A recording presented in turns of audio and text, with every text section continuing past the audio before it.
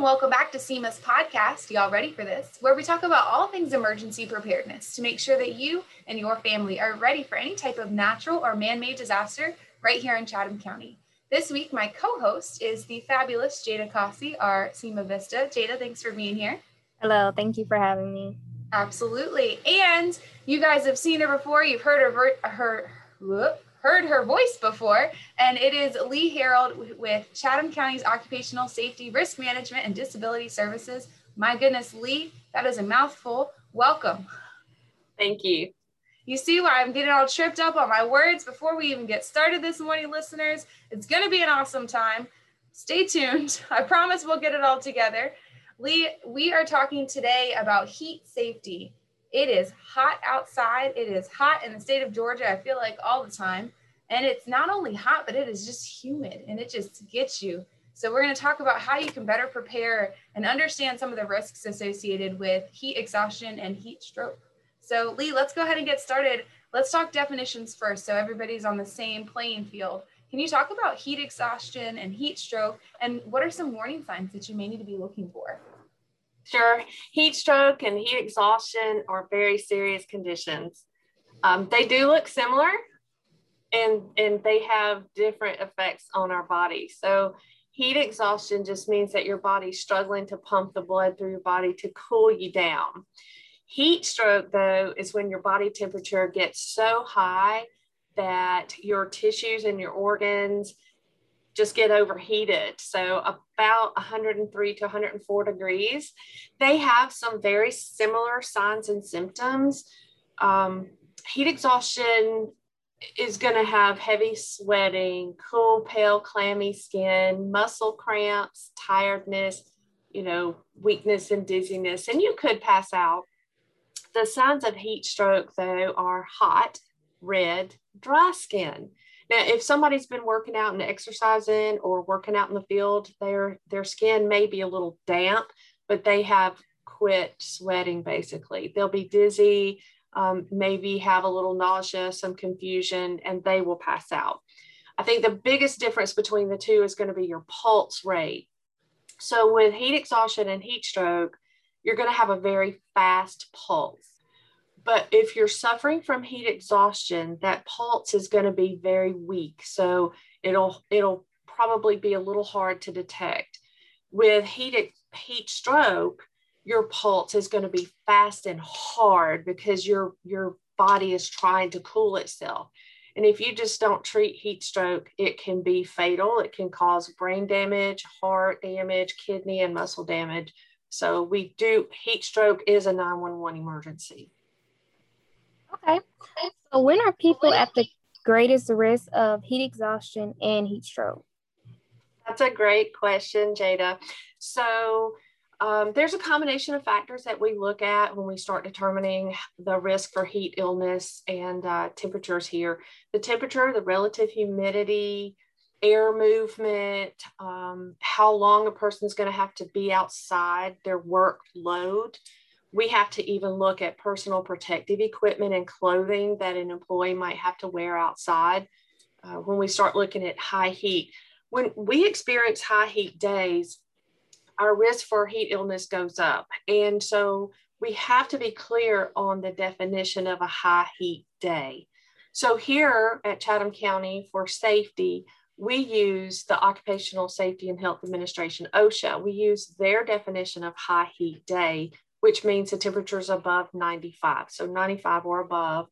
But, the relative humidity that we have down here in Savannah affects us because our sweat, it's a way to cool our body, but when it's really humid outside, our sweat doesn't evaporate. And so it's going to impair our ability to cool down naturally. So a high heat day combined with high relative humidity can get us in trouble. Yikes. That does not sound super fun or very appealing. But, one of the reasons that we're talking about it today is so that people are a little bit more aware. I mean, a lot of times people think summer and exciting and I'm going to go outside and play, or I'm going to do some work outside because, my wife really wants me to do this, or, I really want to work on this project. And people just don't think about it, I think. So what happens to the body when it's exposed to this extreme heat for an extended period of time, Lee? Well, our bodies are pretty efficient about getting rid of the heat through sweat and blood flow. Our bodies naturally try to dissipate that heat, and they'll cool down when we reduce our activity. You know, we slow down or we come inside, we get into a cool location for a little period of time. But when it gets really hot outside, we have to be careful because our bodies lose that ability to dissipate that heat. And then we start to experience things like thirst, and we get irritable maybe. We'll have heat cramps and even develop heat rash.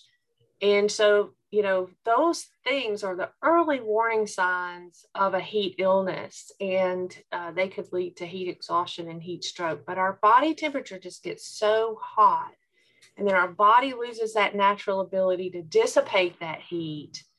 We just keep the heat just keeps increasing our body temperature, and that's when we can get sick. So now my next question would be, who is at the greatest risk of any heat-related illnesses?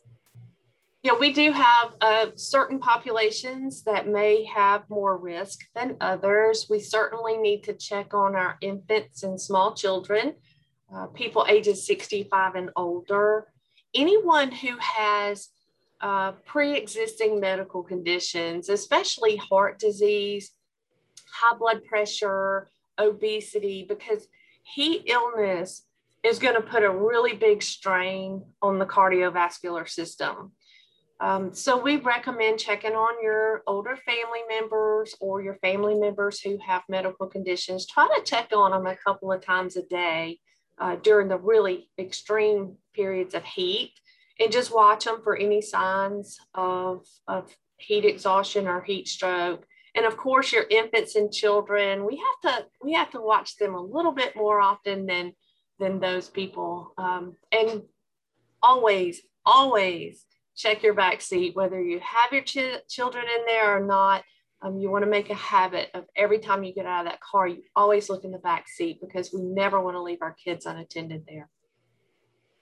Yeah, that's something as a young mom, it absolutely terrifies me. So I'll say to myself constantly, like, check the back seat, check the back seat. And some people have even gone as far as, I actually have a mom friend that's done it, that leaves one of her shoes in the back seat so that she always remembers to check it and pick up her shoe. So it's a fantastic idea to always look in the back seat to make sure that you're making sure that your kids are safe as possible. All right, so let's say we've got either a young kid or maybe an older family member that's starting to show some of these signs of heat stroke or heat exhaustion. What do we do, Lee?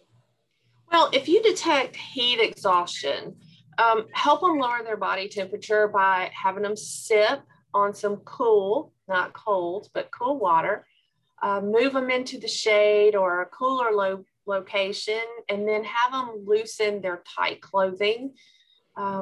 You can place cool, wet cloths around their body to kind of cool them down, but we want to have them rest, so we're not putting a strain on the body while the body's trying to stabilize our temperature. Just know that if they start to throw up, or the symptoms just kind of keep lasting for a while, we probably want to go ahead and call 911 to have an ambulance respond to help you out with cooling them down. Now, with heat stroke, the very first thing you need to do, if you even suspect heat stroke, is call 911, because that is a medical emergency. And while you wait for responders, there are a few things that you can do. You can take cool, wet cloths and put them around their neck, under their armpits, around the groin area. These are areas that will help them cool their body temperature down. But you can also take a garden hose with cool water. We don't want cold water, and we don't want scalding hot water, but take cool water, and you can just, put them there in a bath, a cool water bath.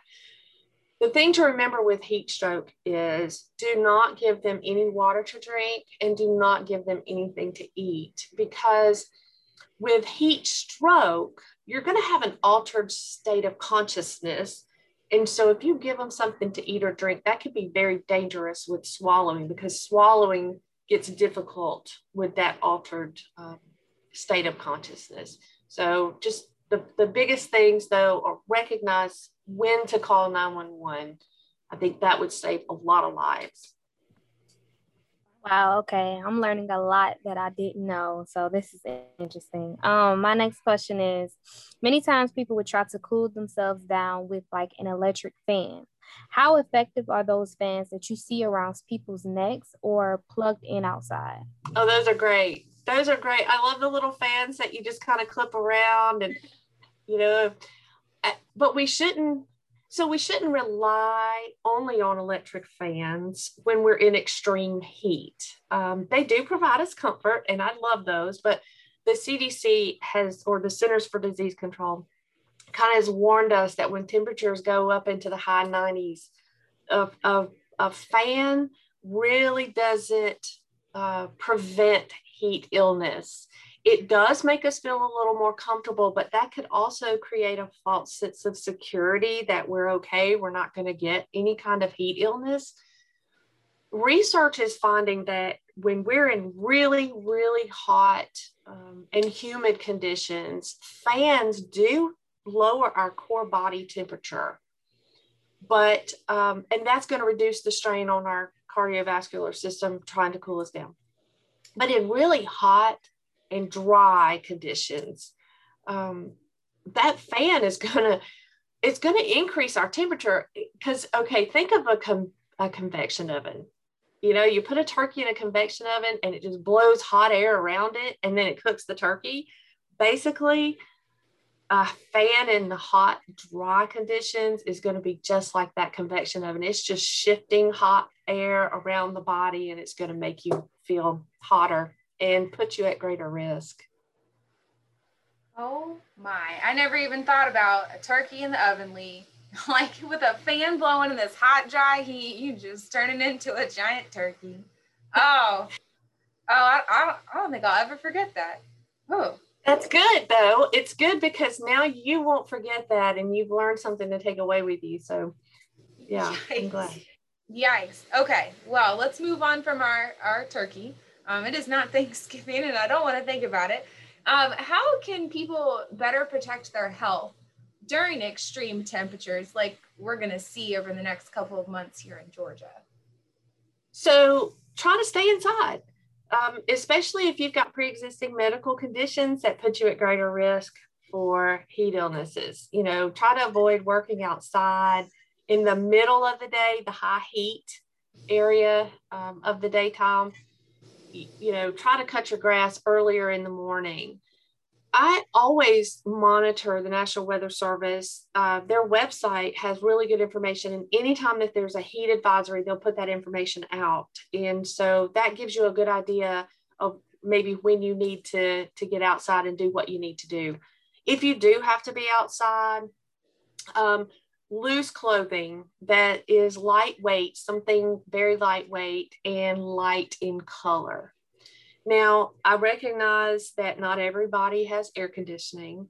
And so if your home isn't equipped to handle those high heat days, then I would try to make some plans to visit a family member who has air conditioning, or a friend. Try to find a location that you can go to, even the library, the mall, those type of areas. Now, I know in extreme heat conditions, sometimes the communities set up cooling centers where you can go and sit and cool off, because we know that even just 30 minutes of sitting in a cool place can reduce your risk of heat illnesses. So, try to adjust your schedule a little bit and try to stay out of the heat as much as you can. So this next question is one that a lot of people may relate to. What should our listeners do if they work in a hot environment on a regular basis? Well, I can tell you what we tell our employees. Stay hydrated. Cool water is best. Sugar-free sports drinks that contain electrolytes are good too, but water, staying hydrated.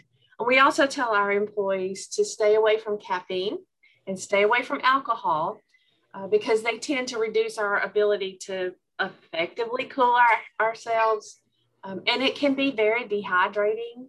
So stick to that water. And then take frequent breaks. Don't try to push through. We use, here in safety, we use the OSHA work rest schedules. So depending on the temperature, the time of day, we may have more break time than other times of the day. So, you might work 30 minutes and take a break for 10 minutes, or as it gets hotter, you might work for 20 minutes and then take 5 minutes, and 20 minutes and 5 minutes. So work rest schedules are really best for people who have to be out there and working in the heat. And then I think the most important thing that we share with our employees, and we go around and do safety talks about this, is know the signs. Know the signs and symptoms of heat exhaustion. Know the signs and symptoms of heat stroke. And, know what to do. Catch it early if you can. Things like heat cramps and dehydration. We explain to people how to monitor their own bodies for dehydration. I think if you know what your body needs and you know when your body needs help, then you can prevent heat illnesses from happening. Wow. Well, Lee, it's always a pleasure having you on our podcast. I always learn a lot. I'm still never going to forget about turning into a giant turkey. And I hope that that's something, I hope that that's something that our listeners will remember as well, at least remembering that sometimes a fan might not be the best option during that extreme dry heat. Always a pleasure though, Lee. Thank you so much for coming and sharing your infinite wisdom with us. Jada, thanks for being my co-host today. Always a rock star. Listeners, be sure to tune in next week when we are going to meet with Randall Matthews in our office, our assistant director, and we're going to talk about how businesses can be resilient and how they can better prepare for hurricane season this year as well. I know we spent a lot of time talking about how residents of Chatham County can be prepared, but businesses play a really big role in bringing our economy back and bringing our businesses back after a disaster. So if you know a business owner or you are a business owner, be sure to tune in. And we'll see you then. Bye, guys.